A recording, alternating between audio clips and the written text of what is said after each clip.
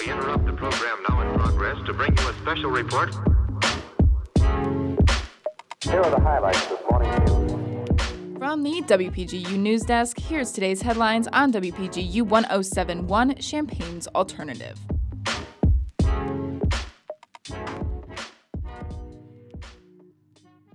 From WPGU News, I'm Tori Gelman.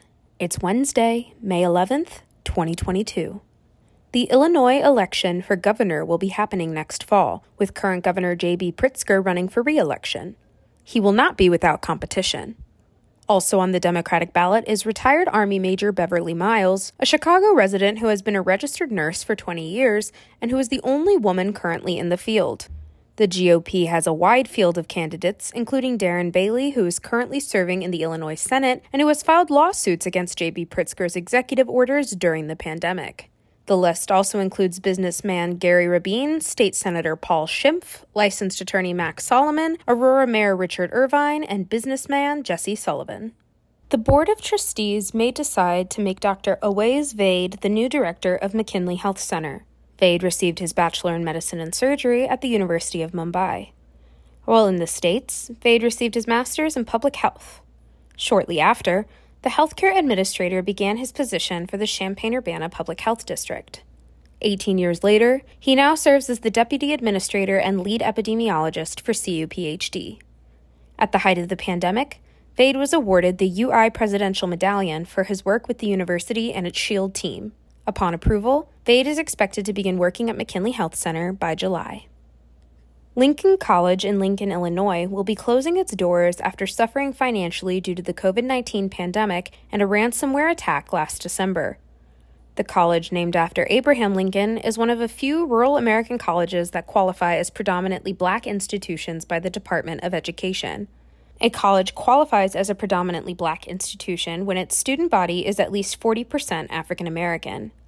The pandemic caused the college's enrollment to drop and required them to invest in new technology. The college suffered further after a ransomware attack. Recruiting, retention, and fundraising campaigns were stopped as a result. Unfortunately, Lincoln College could not recover from the financial losses, forcing them to shut down. Lincoln College will officially shut its doors this Friday. Justice Lisa Holder White will become the first Black woman to serve on the Illinois Supreme Court. This comes after Illinois Supreme Court Justice Rita B. Garman announced yesterday that she will retire on July 7th. Justice Holder White's term will begin July 8th and go through December 2nd, 2024. Justice Holder White began her career as an assistant state's attorney for Macon County after earning her J.D. from University of Illinois College of Law in 1993. The justice was most recently sworn in the Illinois Appellate Court, 4th District, which includes Champaign County. She said in a statement that being appointed to the state's Supreme Court is, quote, the honor of a lifetime, end quote. Justice Garman, another Illinois alum, is the longest-serving woman judge and the longest-serving judge in general within the state. She said that serving as a judge was an honor and a privilege. AT&T announced a new 911 location service yesterday. The service will connect users directly with the nearest call center, reducing the time overall by eliminating connections. This service is available in a number of states, including Illinois. They plan to deliver it to all customers by the end of June. And that is the news for today. Contributing reporting to today's broadcast is Emily Crawford, Natalie Murillo, Avery Bowen, Daniel Villarreal, and Josie Alameda. Our political editor is Jane Knight, our science and technology editor is Husna Husseini, and our regional editor is Josie Alameda. Our deputy news director is Emily Crawford, and our news director is Madison Holcomb. From WPGU News, I'm Tori Gelman.